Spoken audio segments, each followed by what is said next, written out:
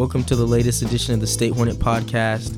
I'm your host, Nigel Dotson, Deputy Podcast Editor for the State Hornet. Today we're going to be talking about the results of the recent ASI election, as well as running through a few other recent State Hornet stories. Let's get right into it. I'm joined by news staffer Tyra Green, who's been covering the ASI elections recently for the State Hornet. How you doing, Tyra? I'm good. How are you doing? I'm doing good.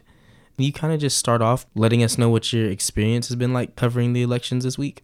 Yeah, so I learned a lot about ASI and the elections this week, and most of that was learning that students don't have much interest in voting, and they didn't really have a lot of information about ASI and what they do for students and for the Sac State community itself. And so it was more of making students aware of what was going on and seeing their perspective of why they think they didn't want to vote, or hearing if they did plan on voting but they didn't look too much into who was on the ballot or what candidates were running for. And did you feel like you talked to any students that felt like ASI could be doing more to reach them and let them know what's going on? There were a few people talked to in the article, and they kind of just mentioned how they were introduced to ASI their freshman orientation, but hadn't heard anything after that, and only heard of them recently because of the elections. And I think that's very interesting because we have these student elected officials who we get introduced to when we first come here, who get paid, by the way, but then we don't really hear much from them at times until it's like, hey, vote for us. So that's very interesting. With that in mind, let's get into, who actually came out on top in the races for certain positions. Yeah, so there were 25 spots open on the presidential ticket. I'm not going to go over every single person who won, but I will start with Vice President of Academic Affairs. That the winner for that came out to be Natalie Andrea. And then for Vice President of University Affairs, we had Lexa Estrella. And then for Vice President of Finance, we have Dervisha Burhani. And then our new ASI President and Executive Vice President are Salma Pacheco and Laura de la Graza Garcia. And also for our director positions, I noticed that there's 2 vacant on the ballot. So the Director of Arts and Letters and the Director of Business had no candidates running, which I thought were interesting. Oh, wow. So there's just, those seats are just completely empty, no one ran type of thing? Yeah, correct. So it looks on the ballot, it just says vacant. And I'm not sure what happens to those colleges, where the funding or scholarship money goes for those, and who deals with those colleges' businesses. Sounds like a question that needs to be answered. 2 colleges unrepresented. Well, Tyra, thanks for taking the time to break that down with me.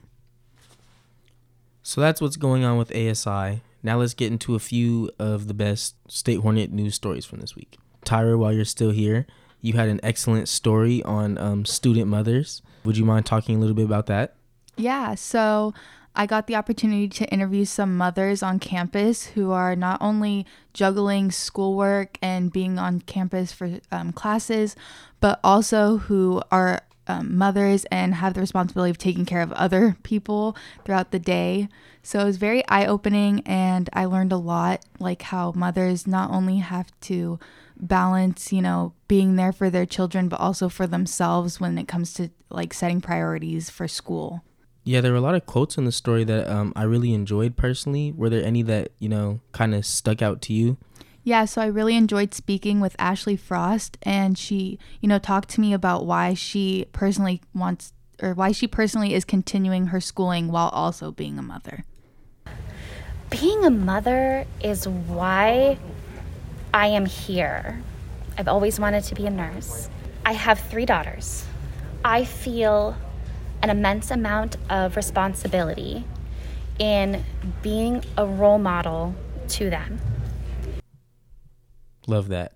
Tyra, once again, thank you for being on today. And thank you for having me. Sacramento State student-run radio station KSSU is celebrating 30 years this week. The State Hornet covered it and talked to the founders as well as a student DJ for the station.